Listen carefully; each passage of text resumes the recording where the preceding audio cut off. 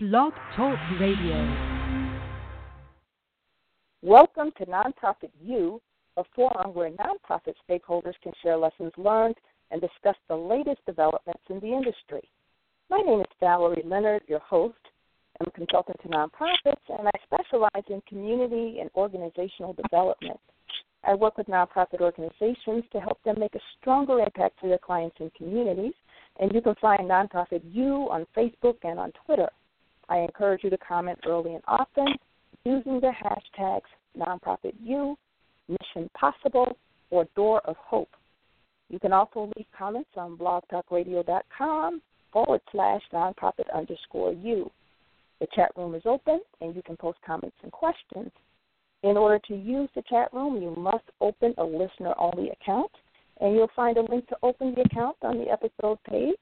You can also email me questions at consulting@valeriusleonard.com or send messages through Facebook and Twitter. You'll find a Nonprofit U fan page on Facebook, and the Twitter account is @NonprofitU. We'll be taking questions by phone and from my chat room at about the 20-minute mark. The call-in number is 347-884-8121. Today's episode is Mission Possible, Changing Lives Through Position, Power, and Purpose. David Templeton is the Executive Director of the Door of Hope Rescue Mission, and he'll talk about the mission's work and share lessons learned in delivering faith-based services to the homeless, men in transition. Again, we encourage you to call in with questions and participate in live chats at about the 30-minute mark. The 20-minute mark.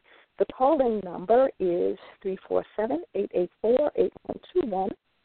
Nonprofit professionals, educators, and community stakeholders are especially encouraged to call in and share your stories. So, David, thank you so much for being on Nonprofit U today. It's indeed an honor to have you. Can you tell us a little bit about yourself and how you came to work for the Door of Hope Rescue Mission? Sure. First of all, thank you so much, Valerie, for inviting me to your podcast. Only for a short period, but I really admire the work that your organization does as well, and I hope that in this conversation we can get more people inspired to do greater things. I'm a baby boomer, product of West Chatham, born in actually North Kenwood, but I'm also a product of corporate America, the Chicago Public Schools. I work for Continental Bank, Pitney Bowes, engineering firm Thomas & Clark, Orloff Motors. I've been employed since the late 70s. But that gave me professional presentation, I know, right? Gave me professional presentation, technical and business skills, and an insight to do the work that I believe that God has made me available to him to do. So the mission itself was founded in 1954 by Pacific Garden Mission. There was a need for a homeless shelter, two words I don't like put together, on the south side. And we started on 47th and State, next to a bar called the Bucket of Blood, which burned down. And now we're firmly ensconced across the street from Greater Bethesda, yes, the Pool of Bethesda Baptist Church on the corner of 53rd and Indiana. We've been here since 1975. I'm the seventh man to run the operation within itself. And I got here via Oakdale Covenant Church, Pastor D. Dale Griffith, pastor. We had a presentation by the former chairman, Harry Thomas, who came and gave a brief message about Door of Hope Rescue Mission. I had never seen a homeless shelter, and everything in my head was speculation and just wrong, condescending thinking. So I called him. And these words, Mr. Thomas, the Lord has put it on my heart to make myself available for whatever it is you need. So that was in 2005, and 12 years later, here I am. That's awesome. Yeah. I worked on the board at first for 5 years, but I felt more compelled to be a more active part of the vision for the future. So with the economic downturn of 2009, luxury car sales were probably not going to be in my destiny much longer. So I devoted more and more of my time re-engineering the administrative and service aspects from an operations standpoint for the mission. So I called a bunch of places and called them letting them know that I was totally clueless And, if they had any time, I'd like to come and be a sponge. And everyone I called, opened their door. Sure. I'll tell you whatever you need to know. Wow. And, yeah. So, you got to learn how to do it from the people. So, being clueless didn't last very long. And the help that I got also from Dr. White-Treese Richardson from National Louis University was tremendous. She had a group put our strategic plan together for us. And that was really working to get things in place so that we see the completed project up till now. I was a Sunday school teacher at Oakdale. I had the men's class, so I had a passion for men's ministry, which I would say is the ultimate building block that brought me here. That is great. So can you give us an overview of the missions programs and services, especially as it relates to your strategic planning process? We are a rescue mission. Rescue mission differs in that we don't do overnight shelter, emergency shelter anymore. We used to. We used to have to place teams with 80 people, which was unlawful, uncomfortable, and unsafe. Well, now we carry 26 comfortably. And a rescue mission is a gospel-based organization whose focus is more holistic than it is social service. And while people need social service, there are places around here who do a great job. We send them there. But here, it's really, you need a place to sleep. You need a place to think. You need to be around people who are like-minded in terms of moving forward in their life. And with us being in the middle of a bedroom community, our services also impact the community in that we have to be mindful of who our clientele are. We have to be our presence in the community shows a blend in the community, and that's even scriptural. We look at the first Christians in the book of Acts. We're a dynamic body of believers and men here in that 2 years ago I probably had 10% employment. Now I've got 80. And I'm not speaking of the jobs that, really are not going to help a person move on. I'd say a large percentage of those jobs are from people who are gainfully employed and move a little bit more comfortably than just say that they were in a desperate situation with strictly desperate people, and the desperation was never addressed. And I think that's the one thing that this being a community environment has helped the most, because the desperation eases and hope arises. And I think that when you first lose your housing, whatever, be it your prison, be it your job, you no longer have income, be it a breaking relationship, be it anything, whatever causes a person to lose their home, they are already homeless before they leave. Now they're just houseless. So we provide a home environment here, so that for now it's a house. And maybe addressing some of the social issues that were not addressed in that past situation, where they do not fall back into whatever it was. So, it's very holistic.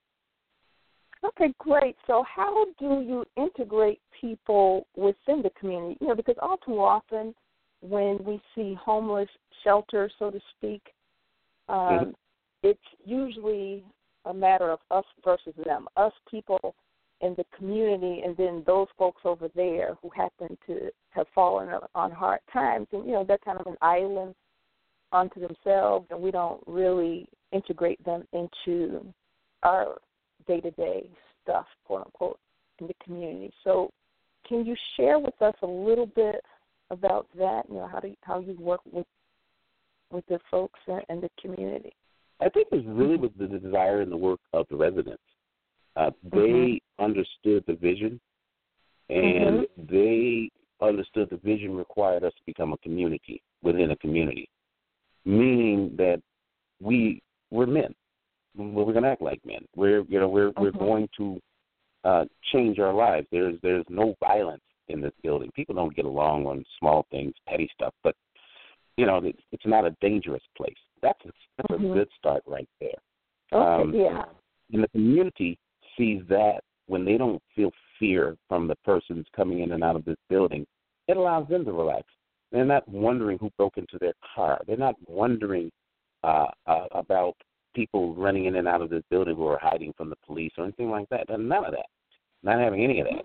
There's a vetting process that's very extensive because, the community within itself, it has a homeless population of its own. But to bring somebody from other communities who are looking for trouble, they're not going to have it. And then the fact that there are some things that are just required that a lot of people who don't see a sense of adding a value added to their presence in the community wouldn't want to do anyway. Everybody has a chore. Everybody is required to manage their money, maintain relationships with their family, with their develop a vocational aptitude of some sort, and of course the church home. So, we've gotten a much better relationship with our alderman, Pat Dowell, our immediate neighbors. We are no longer in a quarrel state with them because we don't have people who are coming in drunk, and we don't have people who want to see as them because within their own families, in their own circles, they are also the same thems. So it's not the address that makes a person them, it's the behavior that makes a person them.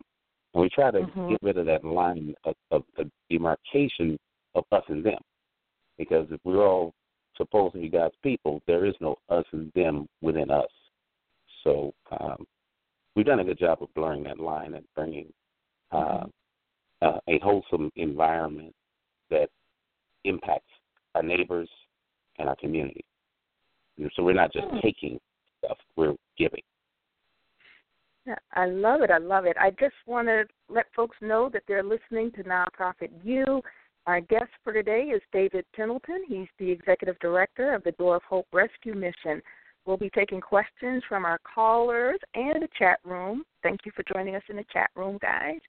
At about the 20-minute mark, our call-in number is 347-884-8121. And again, we'll be taking questions at about the 20-minute mark. So, David, your basic philosophy and approach to your work, and I think you probably touched on it already, is to change lives through position, power, and purpose. Can you expound a little on that? Oh, yeah. You got an hour? Sure.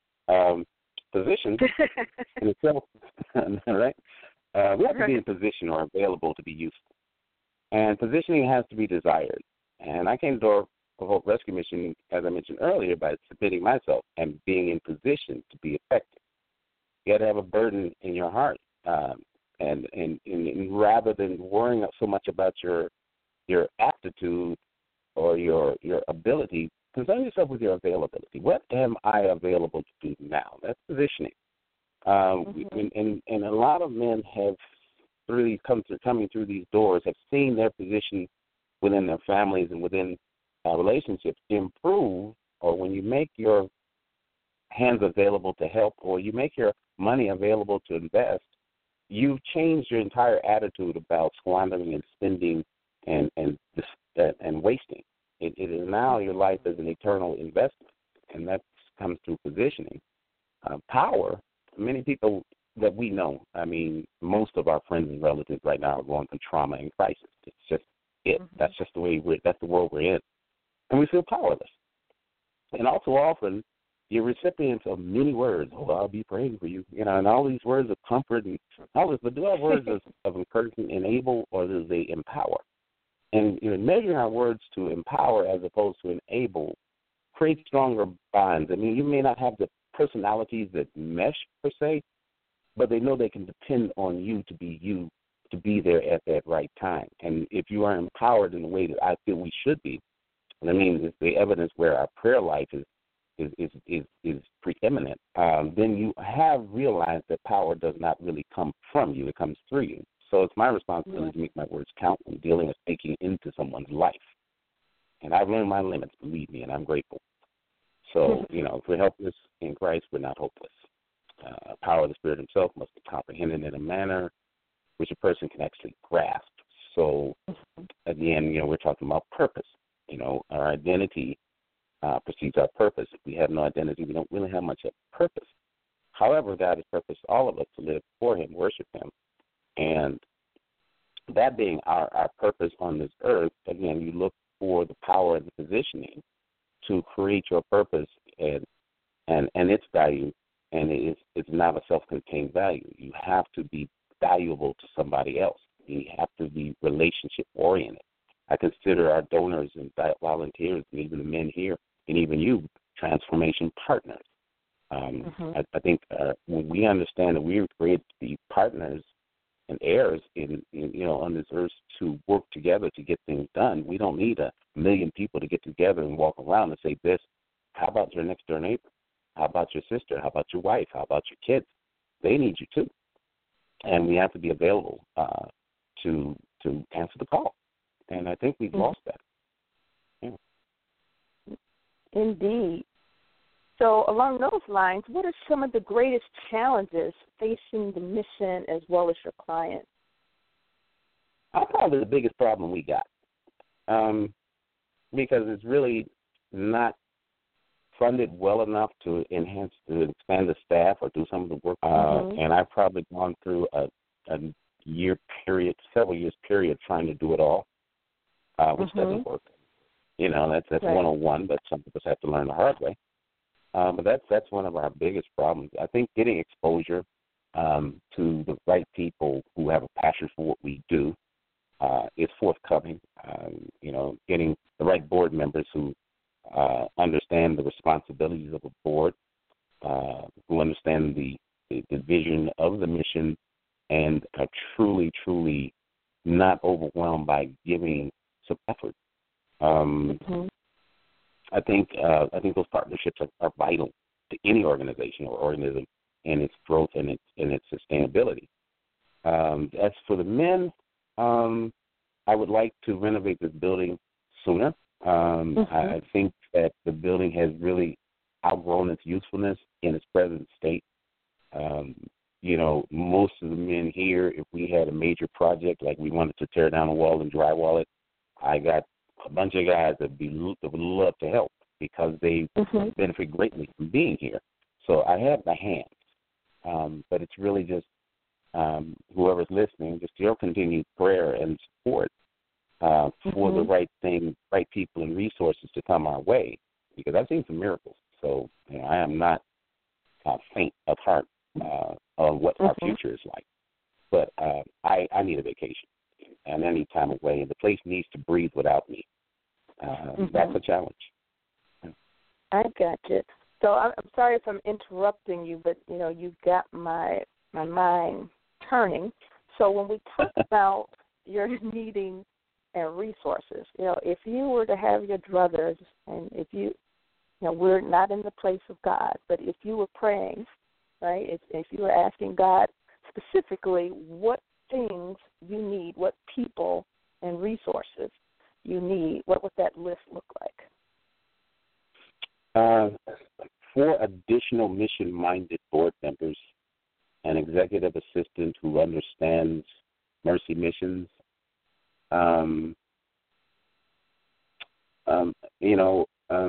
anything that I don't see to open my eyes to it, because I'm sure there are things that I don't see, I don't catch myself. Greater trust between myself and my clientele that they will be, when we come to the table on Mondays and Wednesdays, and not being limited in their thinking as to what their contribution would be in terms of suggestions. We don't have a set of written rules. It's pretty much common sense. I've grown. That's some money. We need money, lots and lots and lots of money.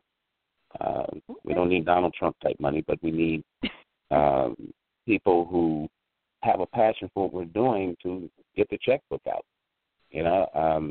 Canned goods and old clothes, they're great, but they don't keep the lights on. Salvation is free, but ministry costs. And we have to, look at the seriousness of the work that we're doing. And, I know that any investment into this mission is going to go further out to help the rest of the community, in some way, shape, or fashion, because I see the growth. I see the growth in the men. I see the growth in even some of the churches that come here and minister. How they've gone from the condescending preaching to the fellowship and partnership word of God. So, I've seen great changes. Oh, awesome. Okay, it's 2:20, and I want to remind folks that you're listening to Nonprofit You, and our guest is David Pendleton. He's the Executive Director of the Door of Hope Rescue Mission on the south side of Chicago. We'll now take questions from our callers and our chat room. Our call-in number is 347-884-8121. And before we take any calls or questions, I just want to acknowledge two people who have been loyal followers of the show, Rochelle and JP. Thank you for your consistent support. And on that note, JP, who is joining us from the chat room, and then he has a question. So his first comment, and I thank him for it, is God bless both of you on the great work you're doing. So thank you. I know I need all the blessings that I can get, and we know that the mission, I don't want to speak for you, but given what you just told us, we know the mission can use blessings. And his question is, can you elaborate on why it's important for Door of Hope not to seek out government funding? It might help other organizations, but why specifically not for the Door of Hope is what J.P. Paulus is asking. Well, that's my friend. Well, as many people who talk about separation from church and state don't understand, is that most government funding do not come to places like this because we proselytize, we preach, and that's not going to be funded, and we don't even think about it. The real money is in foundations and in community support. Government grants and things like that are very small, and there's something to consider if you're going to do something for profit. And I'm sure nonprofits like the NFL and others, they do quite well with the government. But I believe there should be a separation of church and state because the government should not tell us how to run this. And our input on the government is our vote. We don't particularly we do not support a candidate from the pulpit or anything like that. But any candidate who's running for office is more than welcome to knock on our door because we want to know you. We want to support you. If you're in place or if you're new on the scene, we want to know you. We want to support you if possible, if you have something new. So, government money is the reason why a lot of places are closed now because when Governor Warner and others wanted to make change, there had to be some cuts. There had to be some hard decisions made. And a lot of people are not happy about it, but I kind of understand the math. So, when you overstaff yourself or you overinvest in one thing and then the money gets shut off, you got to shut down. And it's sad because there's some really good organizations that have closed their doors just in the last 12 months, because of this. But I think we need the citizens' support. We need foundational support. Okay, great. Thank you so much for that. So what are some of the lessons you've learned along the way that you would like to share with our listening audience? Waiting on the Lord. We ran out of food once, and a friend called me and said that they put me in touch with where I needed to go to get supplies, food and supplies, free or at a cost. They helped at that right time, and it was within 24 hours that we were okay. And this is like 8 years ago. But I had to learn how to be patient, and this place taught me how to pray. I'm going to tell you, if I've learned anything, I learned how to do that. I have learned that I don't have all the answers. I have learned that I can't do it all. I have learned humility. I have learned how to care for people I don't know. I have learned, so much.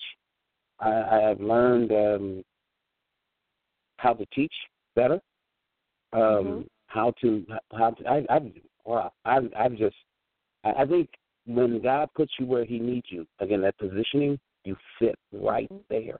You fit right there, and it is not a purpose. It's not a matter of comfort or I finally arrived. Actually, it's a great deal of suffering that comes with it, but it is a righteous suffering, and you know that your efforts are having opposed to, well, I just sold a car, and it'll lose its value as soon as it drives off the lot, and they're going to want to trade it in 2 years. There's nothing there. Whereas when you're speaking to a person's soul, and they're growing as a Christian, and they understand it in a way that makes sense, you're doing what you're supposed to do. The church is doing what it's supposed to do, and that's disciple men into interdependent living. Okay, and then as far as the organization management is concerned, what are some of the lessons that you've learned along the way as far as managing an organization? Surround yourself with people that love organization's vision, but also are not too proud to learn what it takes to have the position they have. There's a lot of humility that comes with learning, that comes with reading, that comes with seeking out information to be good at what you do. And I don't think most people who want to be on nonprofit boards have that desire. And I've learned that the vetting is a very, very difficult process at first. But when you walk into an organization that's put together pretty well, you'll stand out if you don't want to do anything. You will stand out. They have to have the passion, the vision, the energy. It has to be something built in love, that you care enough for each other. Even though you only meet for an hour a month, there is an affection that exists between the residents, the community, the board, the executive director, all parties involved. There's just an affection. Yeah. Okay, great. We've got time for one more question, and that is, you've recently started your blog, Mission Possible. Can you tell us a little bit about that? Well, anybody who's familiar with my Facebook page knows that I put a whole bunch of stuff out there. What you see on my personal page, it's probably a tenth of what I put out there. Mission Possible is specifically for nonprofit people. I haven't made it public yet. Oh, yes, I did. I just made it public last week. But I trace sources like the Association of Gospel Rescue Missions, Joan Gary, who is excellent for nonprofit leadership information, advocacy for rescue missions, TechSoup for nonprofits so you can get free stuff as well as cheap stuff like, $15 licenses on Microsoft, Liz at Network for Good. Just goodies for people who are doing the work that I do or looking to do the work that I do, so they, have resources of people who have already talked to people who have taken the hard fall, or the soft landing as well. But the information is there, so you have the educational defense for the work that you do. No, great. So we have come to the end of our show, and I'd like to thank you, David, again. David, just want to remind everybody, is the Executive Director of the Door of Hope Rescue Mission, and thank you so much for being our guest. Would you have any parting thoughts that you would, you would care to share with us? Sure. My parting thoughts would be really just love one another, a good listener, because, it's a lot of trauma. A lot of people traumatized. A lot of people going through crises and chaos. There are all the Hollywood deaths last year, but a lot of people lost family members. A lot of babies being born. They need to know that this world is not what they see on the news. But pray for me, for sure. Pray for me and Door of Hope Rescue. And I shall definitely include you in my prayers. And finally, how can we reach you in the event that we need your services? Sure. My direct phone number is 773-624-0585. That's 773-624-0585. Our address, 5313 South Indiana Avenue, Chicago, Illinois, 60615. You can make your checks out to Door of Hope Rescue Mission. They are tax deductible. And we have an email address, door_of_hope@att.net. And we have a Facebook page, Door of Hope Rescue Mission. Oh, awesome. So thank you. Okay, I want to thank our listeners. I want to thank our listening audience for spending time with us today. The show will be available for download within about an hour.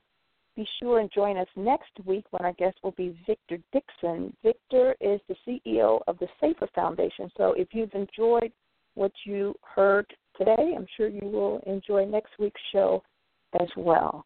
So again, thank you very much. You take care and goodbye.